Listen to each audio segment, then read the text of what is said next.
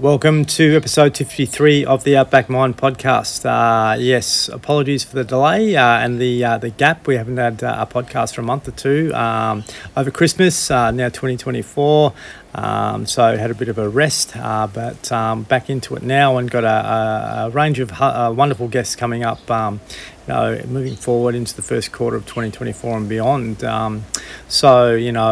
Very grateful for you listening in and following what we do and supporting the Outback Mind Foundation and I suppose men's mental health in regional Australia. But moving forward into this year and beyond, we're going to be doing some diverse things throughout the country, setting up more circles and having more education around emotional literacy and DV prevention and so forth too. Really grateful for your interest and supporting what we do. Today I have a really special guest on with me, a fellow by the name of Christiansen. Leon has got an incredible story from his own personal lived experience with suicide with his father taking his life. A multitude of challenges he's faced with himself personally through physical injury and mental health challenges too, but he's certainly come out the other side of that bigger and better. Now he's very committed to his well-being. He has a coaching business called Mind Renovate where he helps men primarily to be able to have major shifts in their life and also he just finished 12 months no alcohol, which I did with him, and I'm still on that journey. So Leon turned 40 late last year and had a beer, and certainly well-deserved because he saw a lot of self-discipline within himself over that period, which also included a marriage breakup, a 7 or 8 year marriage that came to an end, and he could have quite easily, gone back to the drinking and all that type of stuff, but he stayed strong and firm throughout the period. So full credit to him, and it just sort of goes to show what's possible within us if we actually have the support of people around us to bounce things off, and the collaboration and camaraderie that we're sort of building with this charity, and also the mateship that gets formed from doing something together, a challenge I think is really important as well. So I'm sure you're going to get lots from this chat. Leon and I are going to do this live today in Bundaberg or Burnett Heads where he lives. So it should have a little bit of background noise, but I apologise for that. We're just outside here, and I think it should be all good. If you want to check out what we're doing, maybe get us into your workplace, to have a chat to help your staff, or do something in your community. We're doing emotional literacy training. We're also doing screenings of Healing Men's Mind, which we filmed last year around men's mental health. That's a really powerful production to sort of show where guys are, struggling and what we can do to, improve our well-being physically and mentally, I guess, which is what we need. We need that education, not wait until something goes wrong. So check out our website, outbackmind.org.au, and also we've got a new documentary which we're releasing soon, which is going to be called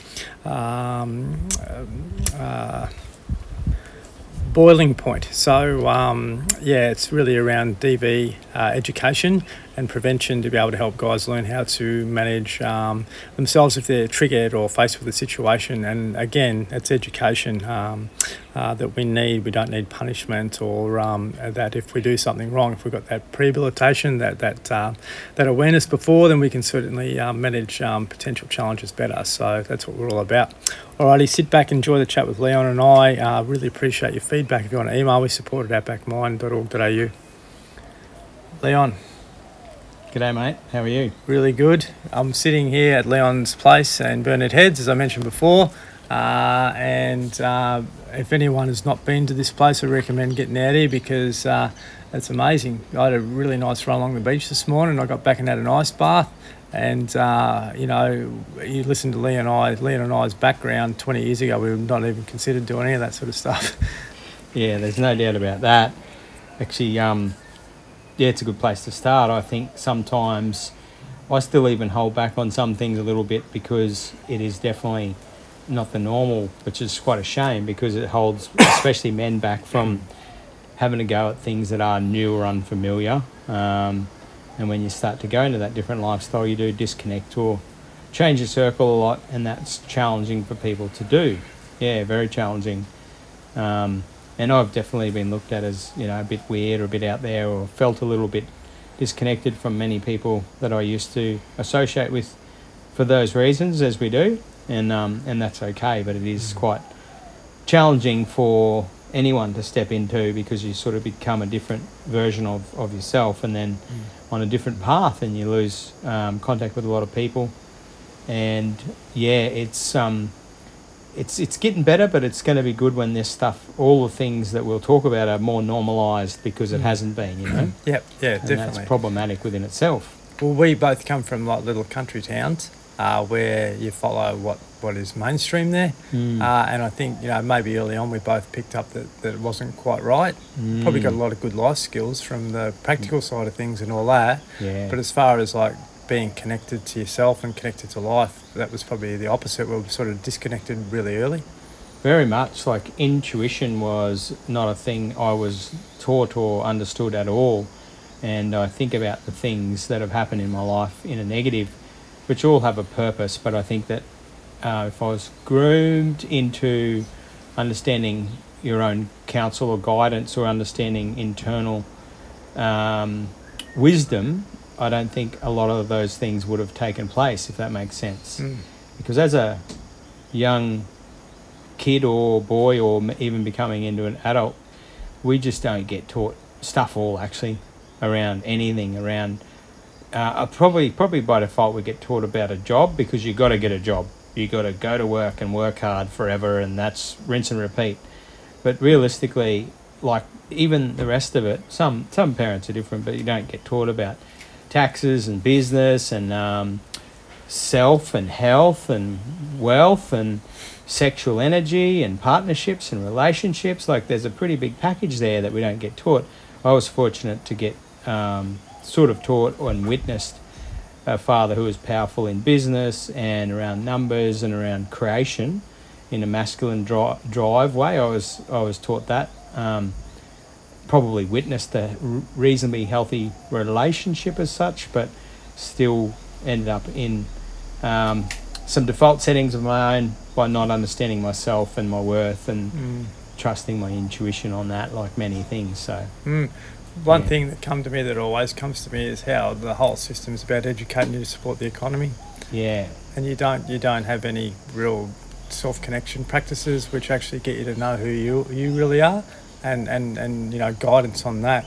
Imagine if we're able to be like assessed primarily. I don't like to use that word, but to actually find what it is in a kid that they really love to do and focus their life that way. Then all of a sudden you're going to thrive, and you're going to have very minimal mental health challenges. You're probably going to be more aligned with your truth. Yeah, that's for sure.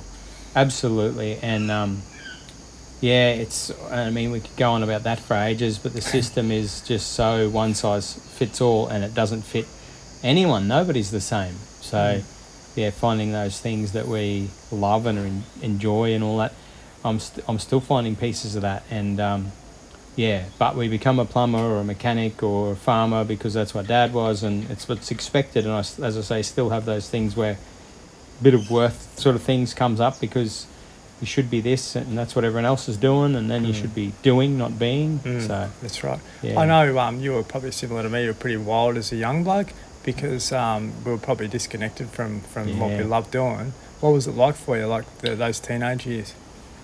Well, I probably, being the youngest of three boys, had always this need to prove myself, and then I was probably older in the mind, quite young, because of being in the bush, and you mature early and expected to know everything. So then I had this belief that I needed to be a man and party like a man as well, because we're a partying sort of family. Like, we went to horse events and social events. We had a reasonable social calendar in a bush community, and my parents didn't mind letting their hair down, and then they worked really hard as well. So that was kind of the default setting, right? Because you go and socialise and you get pissed, and it's good fun. So I learnt that pretty early, even rebelling against supposedly having to do that, or being allowed to do that early. But, I was like, well, you expect me to work like a man. Well, that's what I'm going to show you, how to party like a man, and that I am in control of myself, which I wasn't. That was in Roma? Yeah, all around Roma. And then, I went away for work and come and gone over the years from that area until well into my 20s. until I moved away permanently. But yeah, like you just get taught that that's the done thing, and unfortunately your entire network, your entire social circle, and still to this day it's a problem where you get looked at as strange if you don't drink. However, so ironically, if you drink too much, then you've got a problem. Like, it's just ironic, isn't it? And it just blows my mind. And I said to someone yesterday at the men's circle that it's nearly easier actually to say I don't drink at all, and you kind of get left alone. But if I'll have one, and then, oh, you're only having one, and it's like, just leave me alone. Like, but yeah. But yeah, I did it also to prove myself, and I got accolade for it too. I was a funny drunk, and I used to be able to pick up the women and all this sort of stuff. Another problem with what we don't get taught and what we think is right, that we should be able to pick up and be able to get your end off, and then you're a hero. And we don't get taught to respect women, understand them, to how to connect without the sexual piece leading into the sexual part, and what sex really is. It's not just penetration. It's just, it blows my mind actually how little we know. Oh, big time. But yeah, like we've, as I said, we've been distracted from our truth and our purpose. But they are the golden rules that we probably need to be taught early. There's so much dysfunction in this country because it's a colonial country which was colonised, obviously, but a lot of those beliefs have come down, particularly in country towns like Roma and where I'm from. They were settled by Catholics and Lutherans and Presbyterians, and there's a fear base to that, which gets driven down. And then you don't become connected to your real truth because you're in fear, shame and guilt really early. And they're still in those little areas, and the ones that are perceived as being successful toe that line. But I think that the healing can be done early, and the direction can be done early if we are open to that, because we want to set up people to be successful, not just financially successful. That's how we can make a difference. That's the areas of life, and getting the balance right is a challenge for everybody, to be able to have each area fulfilled or covered in the areas of life. And it's so easy to go after money. We've all probably done that. And then you do all right at that, but then your relationship fails, or your health, or all these things. But understanding that it's a balance, it's not just one thing. That's a big thing as well. Like, again, we don't get taught these things. And I started to get into personal development pretty early, when I was in my 20s, I suppose, because of being so strongly interested in business. I've always loved business, had some really good sort of wins in business and some big losses. And I think I was a bit intrigued by these types of different tools, even like, personality tests and traits and stuff. Like, how come those things aren't harnessed into our normal everyday systems? Because that is literally gold. It's kind of like a bit of a roadmap to yourself, some of it. So big time. Yeah. Do you know what? We've already had the conversation, but it's probably time that we talk about, like, your dad and what happened to your dad. And obviously, he chose to take his life, which a lot of people in rural areas, unfortunately do, which I think we can fix, and, well, not so much fix, but like change moving forward. Do you know much about his story and how that evolved? Yeah, I definitely have my perceptions and what I have created as my reality in that situation. And a bit of a belief around what was going on for him, because of witnessing his change in mindset more than anything, because he actually had a previous horse accident that gave him brain damage, but he was still functioning and high functioning and physically well. People didn't understand that he wasn't well in the mind, because you had to spend time with him to understand that. He was rural stoic man who didn't show any of those things, or any vulnerability or any emotion, but he did with me and with us directly. And when firstly, the horse accident actually took him from a very, very optimistic, positive, strong-minded, problem-solving person, and it flipped all that upside down. And then he got loaded on at least 4 different medications from GPs that started to chemically alter his brain. Plus, he'd had this brain injury, and as I am aware, the brain's elastic, so it can change. But there was sort of a bit of a as there is with mental health, like a bit of a package that created this, because it doesn't just come along one night and just kick you in the ass, right? It takes a multitude of things. So, and he was very positive and never showed signs of any mental health issues right up until that horse injury. Like, never. He used to say to us growing up, you know, if you'd hear of someone or knew somebody that took their life, it's never ever worth that. There's always an answer. He always believed that. And he actually genuinely said, you know, he was a pretty solid dad, and he said, you know, you can talk to us or find some help. And I believe there was a beautiful, beautiful soft side to my dad, a very sort of nurturing and feminine side, but it was fairly suppressed, of course, in that day.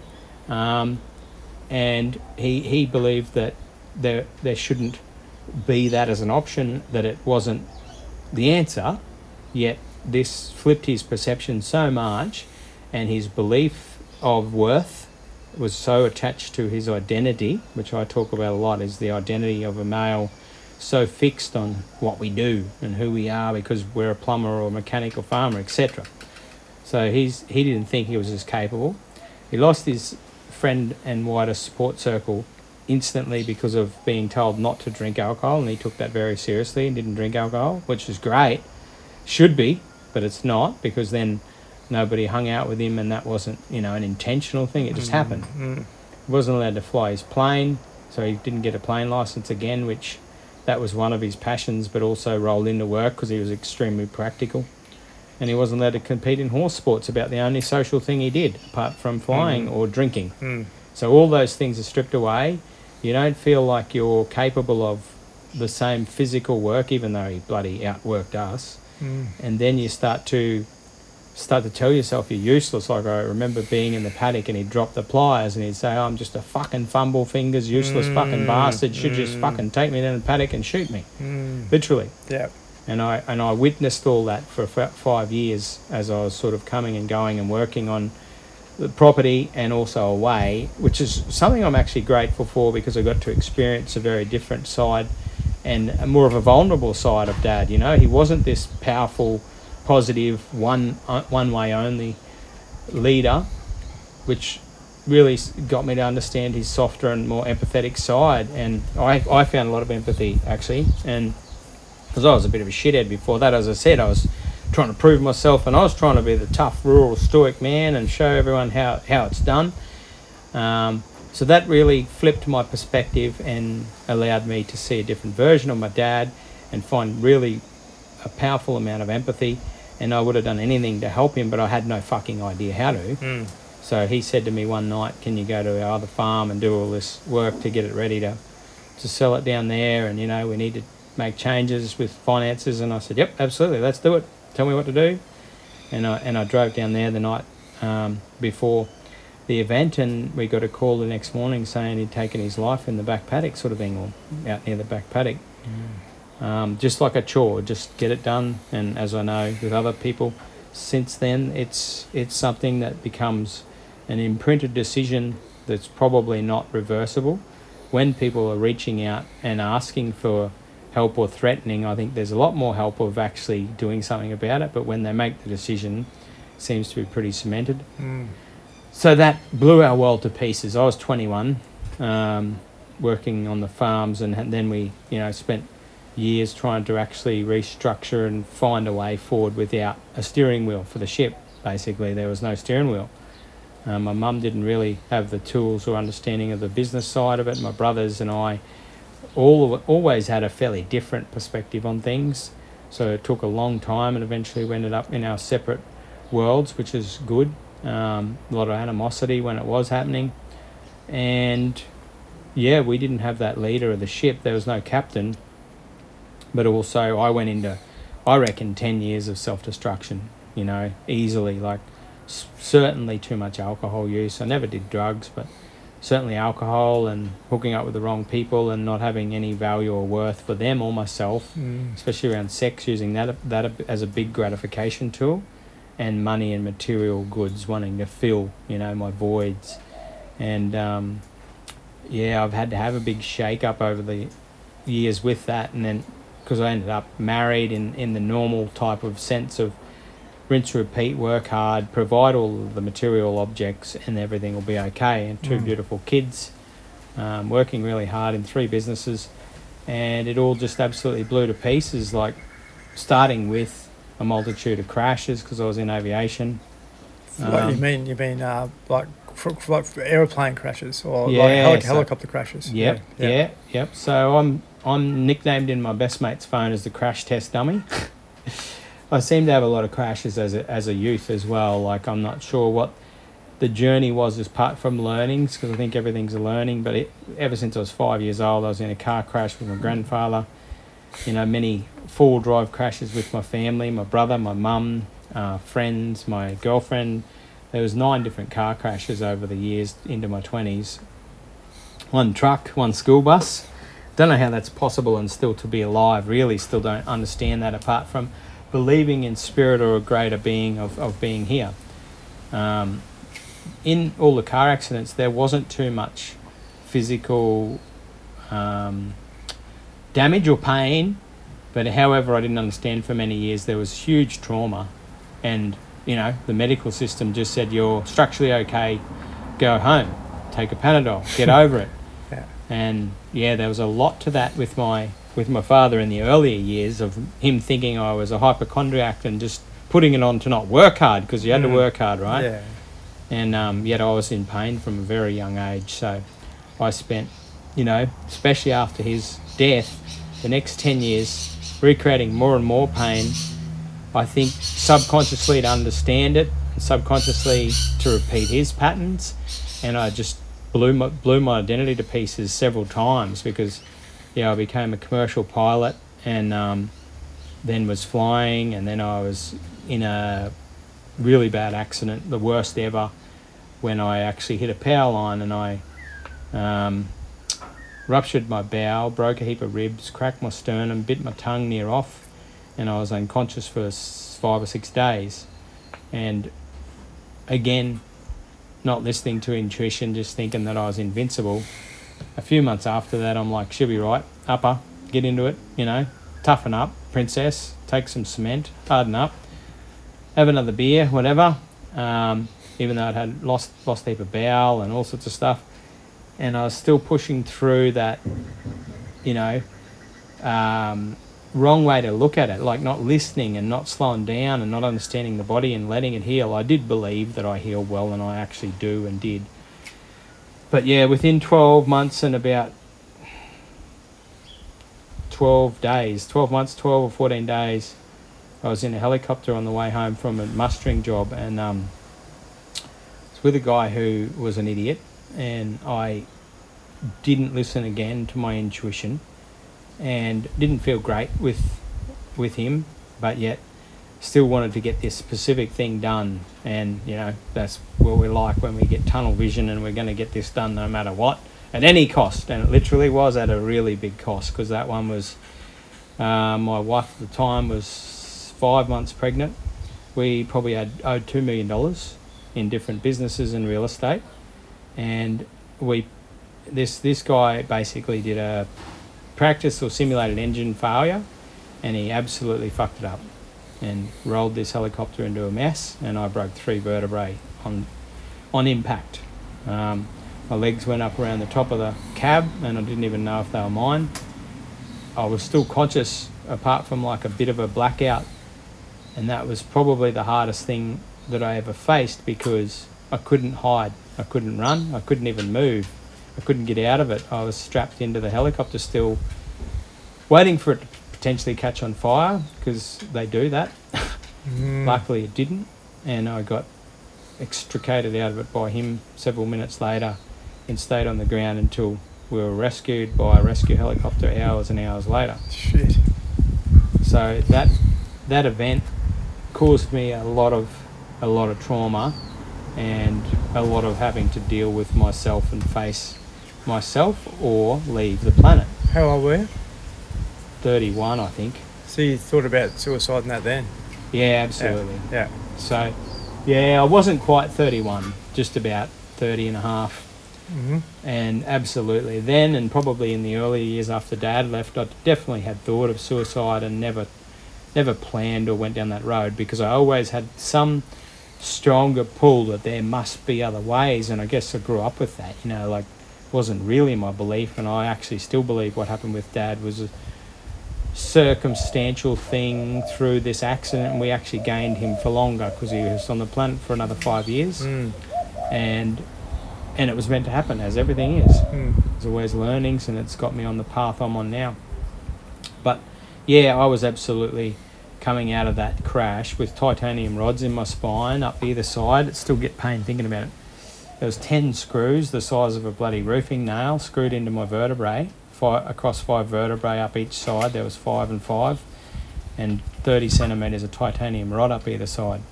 And I'm sure I could feel that. I don't know if it was a placebo thing or what, but the next 12 months were hell. Absolute hell, actually. I couldn't lift anything. My wife had a baby in that time. You know, I wasn't really able to pick that child up out, my eldest girl, and absolutely put my wife through a lot of trauma that she's still never dealt with, and it's probably a large piece of us separating as well. And but the good thing that came out of that is that it took a long time to rebuild myself, and I had to learn some patience and gratitude and things that I'd been given lots of other lessons to learn, but I didn't learn them. So I guess there was, as I said, there literally was no running from this. There was no hiding. There was no going back to the old model of, you know, business and operator and that, because I had to dump some real estate, and I lost probably $200,000 on different things. I was on my knees financially, on my knees emotionally, and on my knees physically. And that was probably the closest that I'd had thought of, if I can't fucking find a way to rebuild myself, I can't stay on this planet. Like, the pain levels, I swear, were 12 out of 10. Waking up like in excruciating pain, actually like growling and that in the middle of the night, because I wouldn't take medications because I know that they're a band-aid, and I don't think they serve us for very long. There's a small, very small term fix from them, and I got rid of them fairly fast outside of hospital, and elected, with a bit of doctor's advice, to remove the titanium 12 months after the accident. So that was 3 surgeries from front and back within 3 years.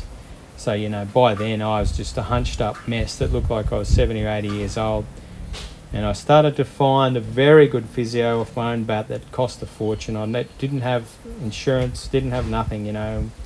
It was very hard, very, very difficult for a long time. And started to go to this physio who's a bit of a genius, and he actually said to me 12 months later, "I wish I filmed you walking in here. You are unrecognisable to what you used to be."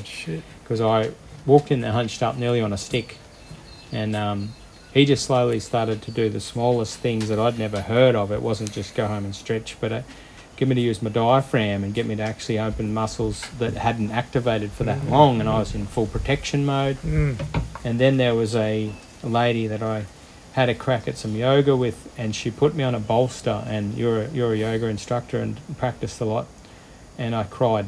I felt a crack in my sternum and chest, and whatever had gone bent out of shape, I could breathe a bit better for the first time in years, and I just cried and just released all this stuff, and I just cried, and just that was it for the whole class, was just to lie on that bolster and cry.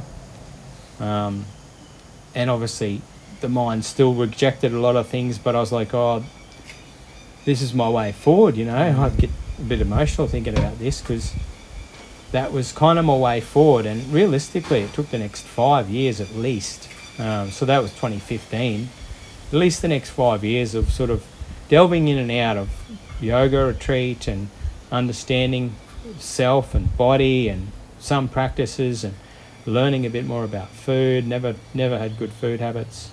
Minimising alcohol, but still drank for quite some time, but only a bit here and there. And like a big deep dive into emotional psychology as well, and studying metaphysics, studying neurolinguistics, and probably always had an urge for many years prior of how to help people, and I was in a bit of customer service stuff, and I liked that, but I had no idea what to do with any of that, and I really didn't understand that there was a possibility of helping anyone else. And I'm like, you know, all the ego, couldn't do that. What have I got to offer? You need to be a psychologist. But yeah, probably started to really delve into that from 2018 to 2021, 22, and do a lot of study, a lot of learning. And I've always been into that personal development stuff, so that's been good.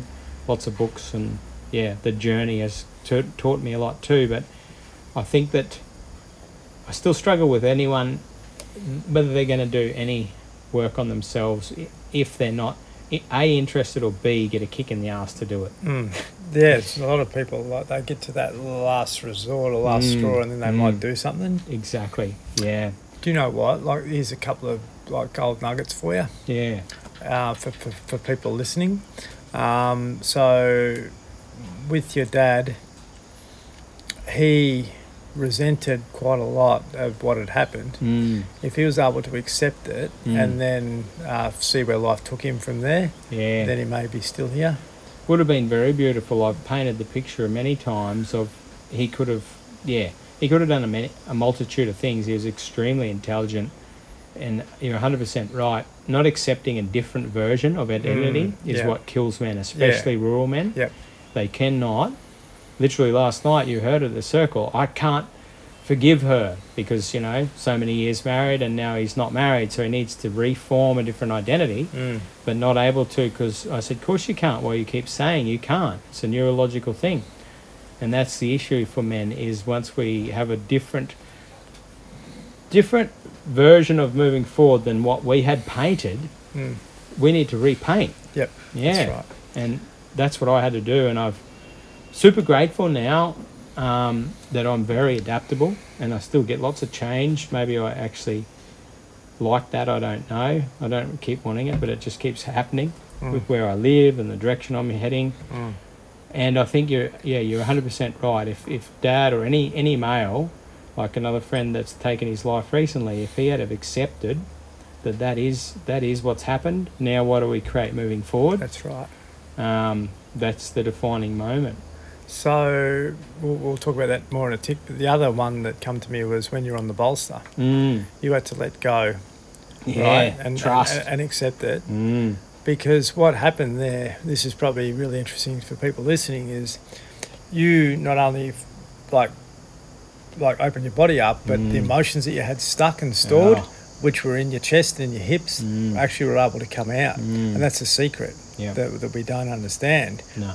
Most men don't actually identify with what's below the shoulders as them. Correct. And they're not connected to that. The biggest teacher is here. Yeah. But we've got to actually get back to that. Yeah.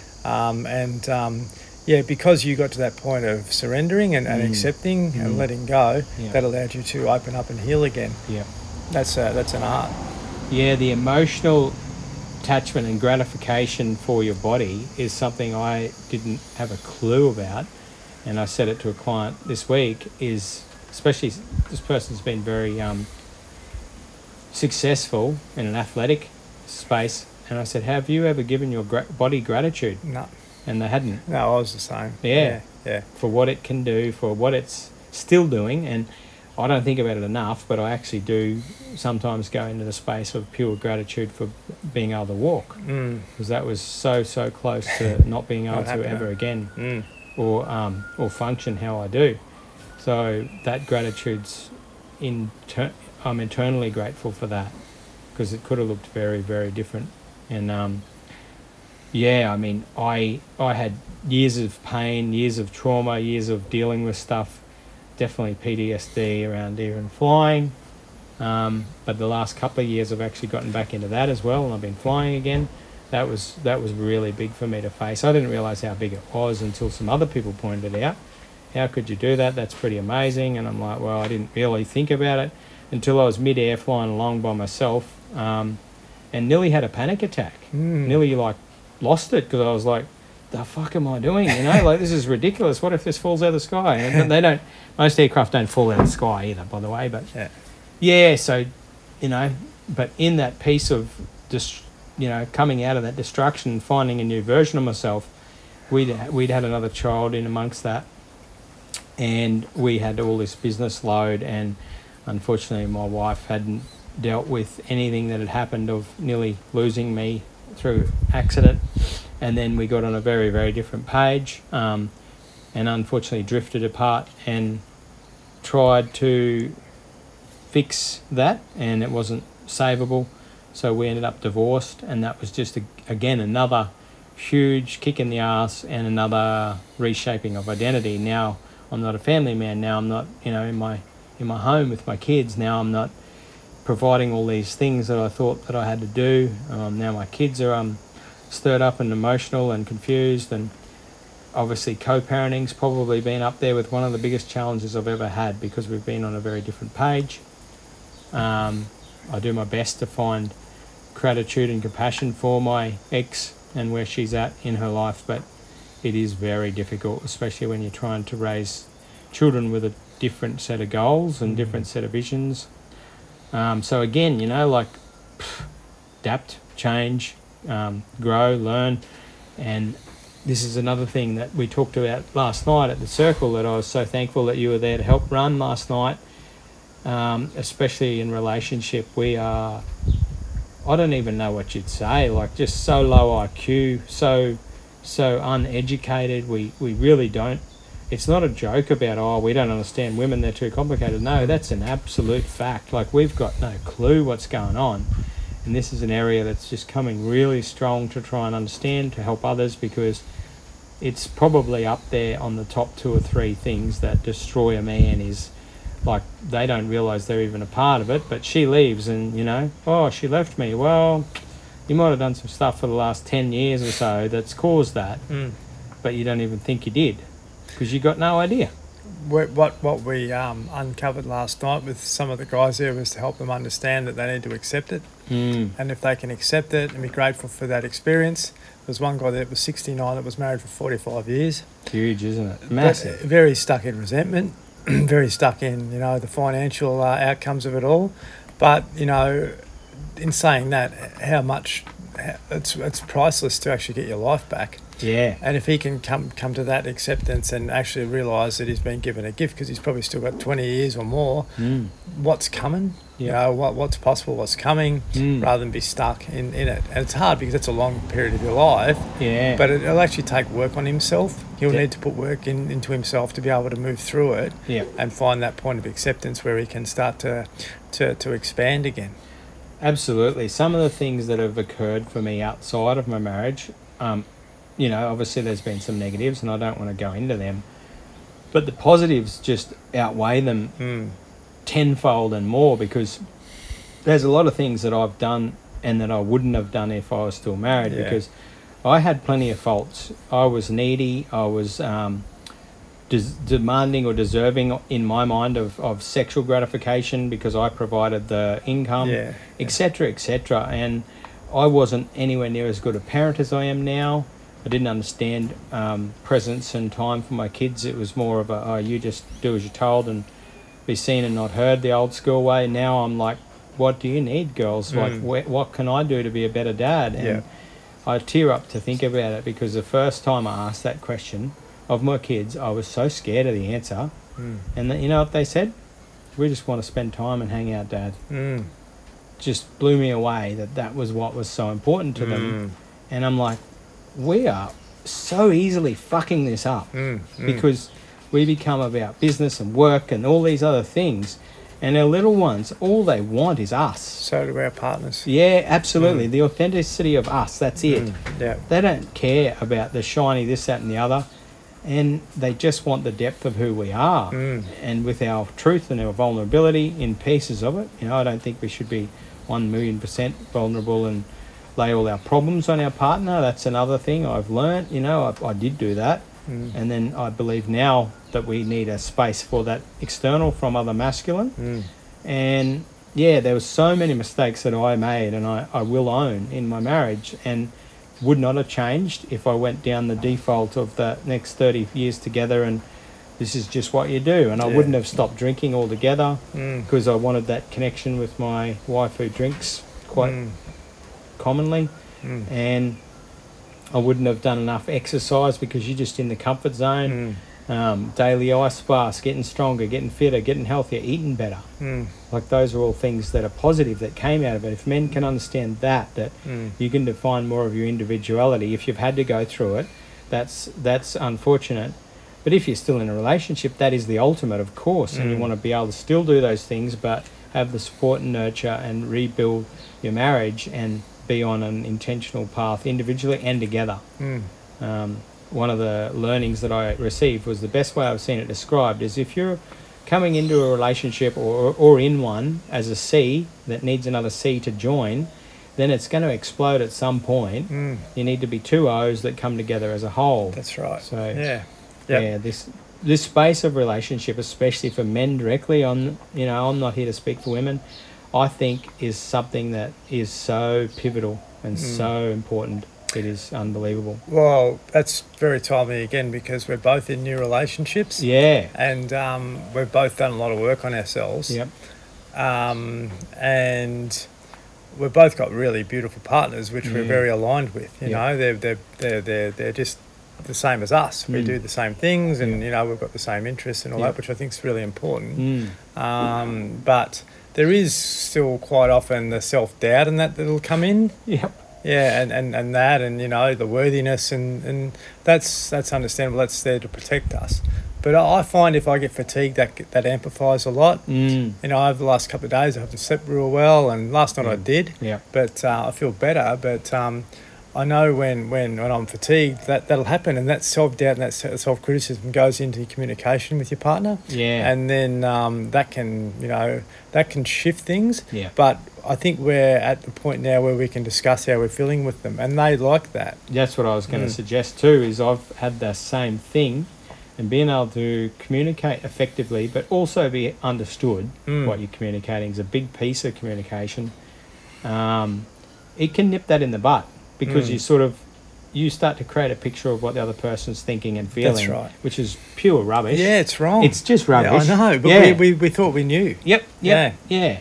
We climbed a mountain together in silence because each of us thought the other person had something that they had that was up. And we eventually chatted at the top of the mountain and realised, no, it wasn't the case at all. That's just what we had thought the other person was, and then we just went into silent mode, and it was good to witness just a piece of that and then communicate it, because it's we go into settings a lot. I want to talk to men about this, about understanding what default pattern they go into, whether they stonewall, which is sort of hiding or sulking, or whether they flood and try and fix it immediately, or all these things that are Gottman tools. And wow, if we could just understand some of these before we enter a relationship, and what's going to trigger us so that we can deal with it as it comes up and not just run away from it. That's right. Because it's all the learning, right? It's presenting for us to deal with, or suppress it, and it's going to keep presenting. That's what happens. Yeah. And like, let's use the example before of your yoga bolster experience. You'd get a situation which you saw in your body from a comment or something that happens, and that gets suppressed and pushed down. But if you can, release that early, through physical movement or talking to your partner first and foremost, or talking to other guys at a men's circle about it to get it out of your system, then it won't stay there. Yeah. And that's a real secret, because we've just been taught to take it on. Yeah. But Load it up. Now I can talk to my partner straight away if something doesn't fit. Yeah. Which is really great. It's really, really beautiful. Yeah, I think the weight that we place upon ourselves because of the bullshit that we tell ourselves is the biggest thing that causes the illness and dis-ease, like the absence of ease in the body. Yeah. Because I still do it, and I have to be super conscious of telling myself better things, because the record plays, whether we want it to or not, it is on autopilot. So we have to interject and put a different cassette in, or people maybe a CD or USB this day. Yeah. But we got to change it, and this is the thing about so much mental health stems from the negative or nasty stories that we're telling ourselves. And if if we talk to our friends and loved ones like that, we'd be pretty lonely. So Absolutely. Well, that was probably a problem for me and you. Yeah, we couldn't talk to family people about stuff, and you didn't have like other relationships in your life that you could be vulnerable. Exactly. Like your mates, you wouldn't talk to them about it because they'd label you pretty quickly. But now having the environments that we've created through men actually talking about stuff at a level which is transformational, rather than masked through beers or whatever, is very, very needed and really, really powerful. It's pretty beautiful what you have witnessed, no doubt, and then what I do as well with some group stuff and retreats and stuff with men, especially intentionally there without alcohol. It becomes a whole different ball game, and it's very special to see that depth of vulnerability and the amount of release that comes through that, and just people understanding that someone may share their story, and we need lots more of it. And as we know, the big issues with men are still existing and as exacerbated lately with taking their life, and lots of men in pain, causing other people pain because of being in pain too. So, do you know what though? Like, it's like when that happens and you have that release, you're actually like you're emotionally fit, right? Yeah. It's like going to the gym and you find yourself where you're fit. Yeah. But unless you maintain it, it goes away. Maintenance. Let's talk about that, because as we sort of mentioned at the start, do we need to destroy something and blow up before we do anything about it? We don't really do that generally with machinery and cars and our tools. We maintain them. However, in our modern world of mindset, mental health, whatever you want to call it, we just let it all go to shit. Totally let it go to shit. And it's not, I'm good with my mental health, I'm fine, rah, rah. Next thing, there's a story that you've tried to harm someone or yourself, and it's like, I thought you were good. And we punish people for that. Yeah, absolutely. But if we had maintenance, whatever that looks like, many tools that and I know about daily things, or even going to events or getting around community or circles or anything, maybe that could lessen and hopefully go away, but lessen for sure. Yep. My word. Well, you think about Australia, like as I said, colonised and all that, but over the last 100 years we've had a couple of world wars. There's been a lot of trauma that have gone into people's lives and families, and it's just shut down and it's suppressed, and the pub sorted that out until 6 o'clock, and then it became 10 o'clock, and then it became after midnight, and then it was just free for all. So it's been a great way to keep people, unconscious and controlled. And that's the way I see it, unfortunately, with some empathy and some compassion, because I know we could be living so much more healthier, wiser, connected lives if we didn't have those poor influences in our lives, being pushed down our throats. Well, we've denied, unfortunately, by default, our connection to spirit and our ability to self-soothe, self-medicate, and we've denied the fact that we've basically got all the answers within us, and we're always seeking external, and then somehow through society and environment, all the things that are good for us, as you know, have been labelled as crazy or hippie or silly, or I'd never do that, or I'd never, people. I run a men's retreat, other men that are too scared, which is literally what they are, and I want to put that out there, like, come and do this work, it's courageous, so do it, be a man and do it. But people go, oh, I'd never do that shit, that's hippie, and that's not for me, and that's because you're scared, buddy. Come along and give it a go. Show you courage, I call it the red zone. They're stuck in the red zone, like we all get, if we're not careful, shame, fear, guilt, apathy, greed, desire. But if you lie on the bolster, like you said, and let that go, it's amazing how curious you'll become, and then you might start to open up. Yeah, absolutely. That's for sure. Powerful stuff, mate. That's I know all this can hopefully, if it opens up a spark for one person, then they can start on a little bit of their journey, or give something to go that's unfamiliar. And that's the other thing that is why people stay in that red zone, because our mind keeps us in those familiar zones, even if they're not good for us. Because anything outside of that we immediately associate with fear and all that too, and we think that it's going to harm us from an old school model of hardwiring of protection. which, sometimes you've got to step into that fearful or uncomfortable zone, I should say. Yep. So what have been some of the major things that have happened to you over the last 12 months which has taken you on a pathway for your own well-being? Making a choice to be really intentional by having zero alcohol for last year, and I did have some had a go at Christmas, had a couple of beers, and it was a good experiment actually, because I wasn't doing it for anyone else, so I didn't make 365 days, I did 360, but that wasn't the purpose. The experiment of having a couple was really quite good, because it showed me I don't need this whatsoever. I don't need to do it anymore to please anybody or to connect. It still was quite enjoyable to have a beer, but it did make me and leave me feeling a little bit lower, a little bit lethargic, a little bit on a lower vibration. Anyway, I've decided to just have none intentionally this year unless I feel like it. If I want to have a beer, I'm going to have one. But that was a big turning point for my health. Probably dropped a few kilos, and then became really intentional on better food, and certainly not perfect. I don't think there's such thing anyway. I think balance is needed, and we need some ice cream. as Tilly says, and a bit of ice cream goes a long way as well. But also practices like, which I could be more consistent, but gym, yoga and ice, probably those three, and ocean swims, because I live near the ocean, which is, it's self-healing.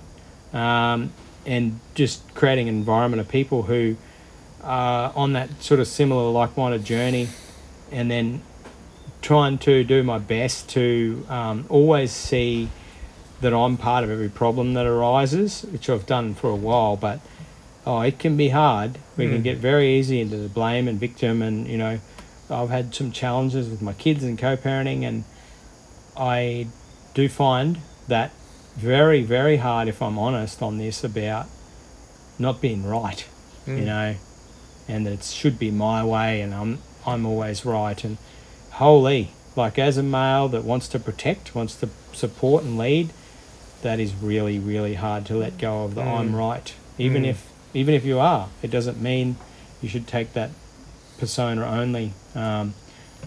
Do aim to do the work on that so I can let go, and at the moment I have let go of what it should look like with my children, or how it should look, and I was fighting and resisting and trying to make it look a certain way, and I still do in my heart believe that that's better, but I've had to let go. And that's really challenging to go, okay, you win, acceptance, do it your way. And but there's always positives. Like, I get more time to myself at the moment. I get to be able to define what I'm creating within my business and stuff like that. So those few things have been really pivotal in my mindset, my health, becoming someone that I'd want to hang around. I said to a couple of people that have been through a relationship breakup, would you date you right now? No. They're like, no. I'm like, well, why are you cranky that she's left? How could you be cranky with her? Because do you love you? Are you actually happy with you? So go fucking do something that makes you happy with you. Go change what you're doing with yourself. You're 120 kilos. No offense, but is that something that you want to model? Like, seriously, especially if you've got kids. And that's been a real big motivator, and I still don't get it all right. But I want to be someone my children look up to, and it might take 10, 20 years, but they go, you know what? Dad was calm. Dad was content. Dad sat on the floor with us and said, hey, what's going on in your life? How can I be here for you? What is it that you want? And like I say, I still make mistakes, but modelling is exactly the age that my eldest daughter's at in the modelling period. And there's still things that I would love to change with how she is. But if I model a good relationship with myself, a good relationship with others, especially no drinking, I know that they notice that. They said at Christmas, when I had a beer, my eldest daughter got upset. She literally said, and she sulked, and I said, what's going on? Tell me what's going on. She wouldn't. I said, it's safe to tell me anything. And she said, Dad, I'm a bit worried because you had a few drinks. And I said, have I given you reason to worry? And she said, no, but Mum does.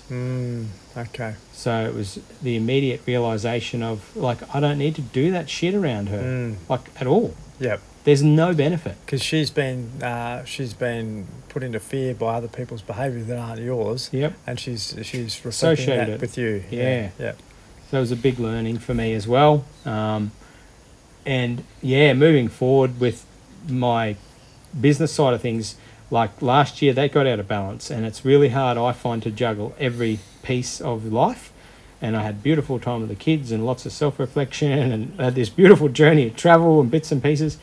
Didn't make any income, you know. I know. Yeah. So I'm working on that, and I'm creating this year, and I've got some amazing support and likes of yourself that's going to create and push a few things together. And I've got a few retreats going on, and like a mindset adventure camp with a helicopter, as well as some connection weekends. So it's all coming together. It just takes some work. Yeah, that's So right. Yeah, it's it beautiful. does. It's not easy, and we're doing something which is abnormal. Prevention work. Yeah. You know, and the whole game is crisis.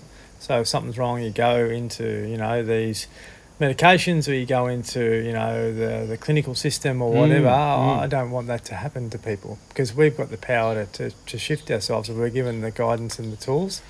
Totally. That's actually what we're building right now, is a sort of online package that's monthly based with a set of tools, some videos and some live interaction, kind of like a bit like a circle, but yeah, more tools based.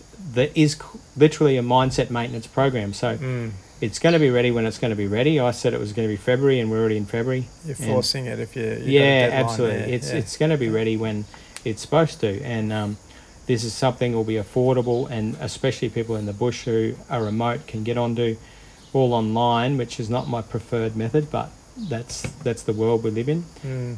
So we can get together and share and create and use some tools for maintenance, because I'm an ex-mechanic, and if I don't service my car, how could I expect it to keep going, you know? I'm fanatical with keeping things neat and tidy.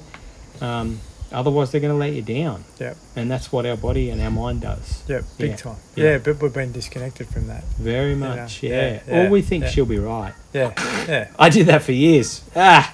We'll deal with that later. I was the same, and most blokes are the same. Very much, You know, hey? Look at all the guys we've had.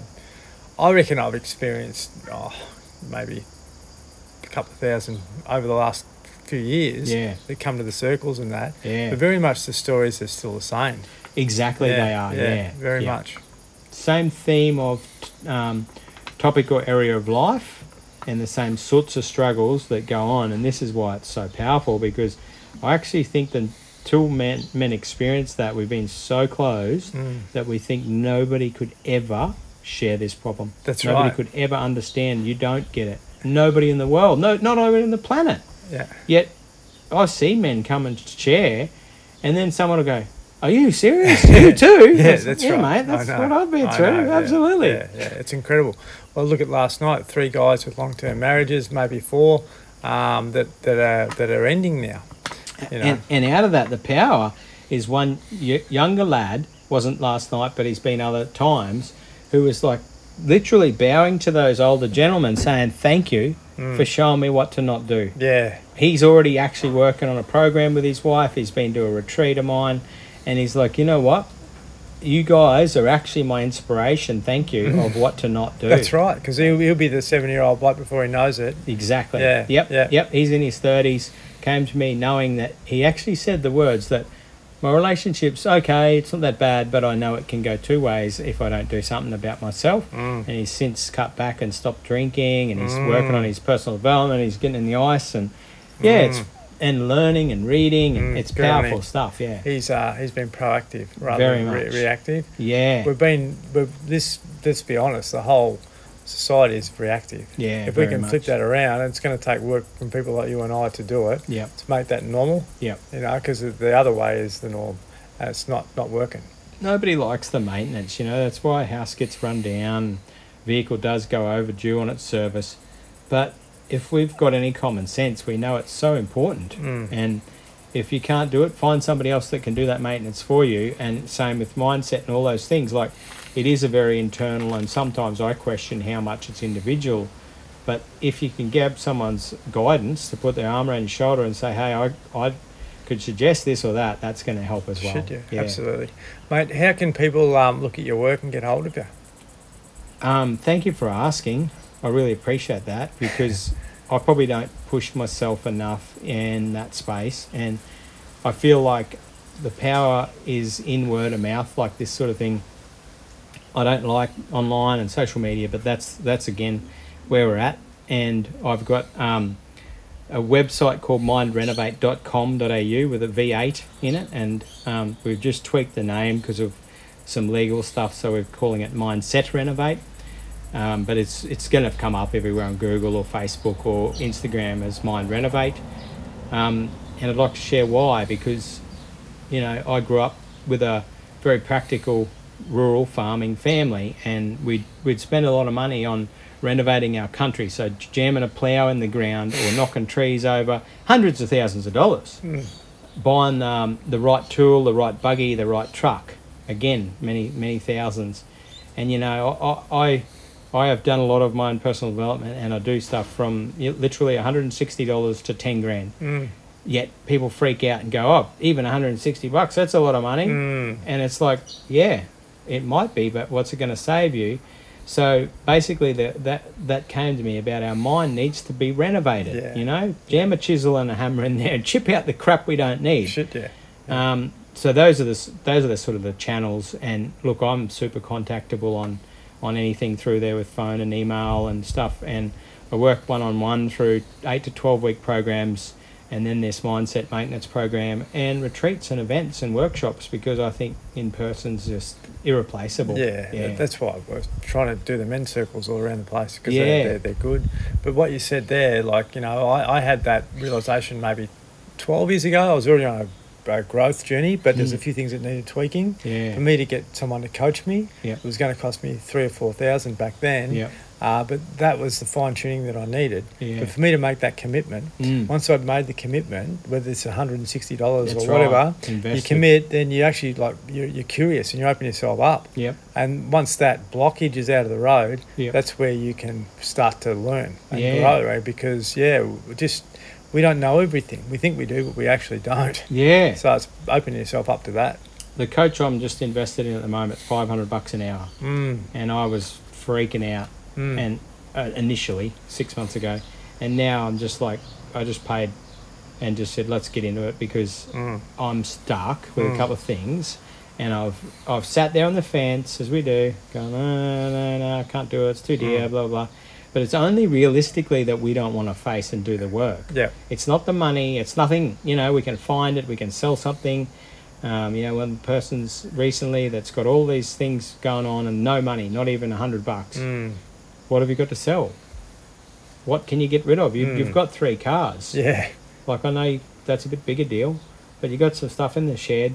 What can you do to flip that perspective and then focus on the things that are going to actually accelerate you to make more money? Get rid of the attachments. Absolutely. Things that are just sitting there that you can move on.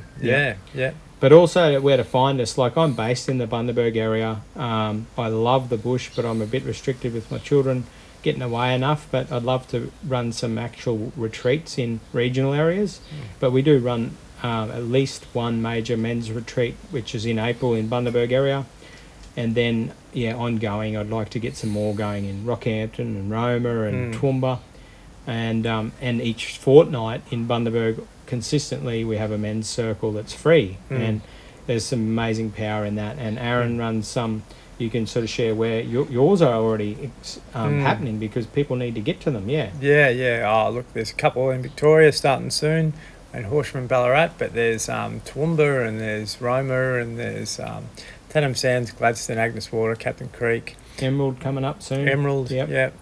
Obviously, you lined up with this Bundaberg one with you, which will continue to grow. Bloody oath. So every regional community needs one of these. But you know what's really hard is to try and get the support from the councils. I'll go to council and say, can you help us out? They don't even listen. Yeah, exactly. But they're happy to spend money and put up a sausage sizzle that just talks about it. That's right. Instead of doing something proactive, as we were saying, you know? Yeah, it's shocking. It's to like look good, but that's bullshit. Yeah. You know, let's actually do 100%. something which is like concrete and makes a difference. Yeah. And you're not just trying to meet a compliance issue. Yeah, That's right. where we're falling down in society. You know, Yeah. people are like so governed by their rules, Yeah. they're not governed by their heart. Yeah.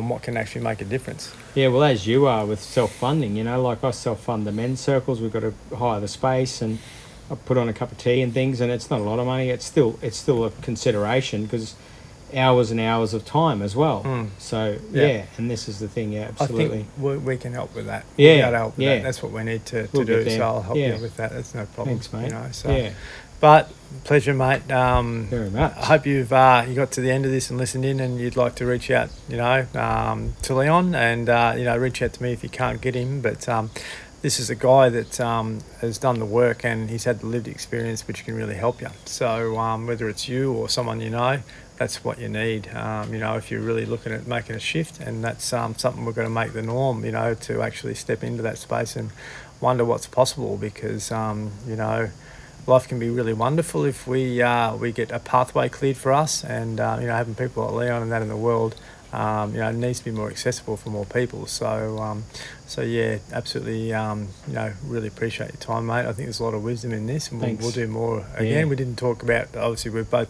had the non-drinking thing, and that's another podcast in itself too. But yeah, really grateful, and I really hope people listening can reach out and maybe share this podcast with others. Yeah. Thanks, mate. Thank you so much.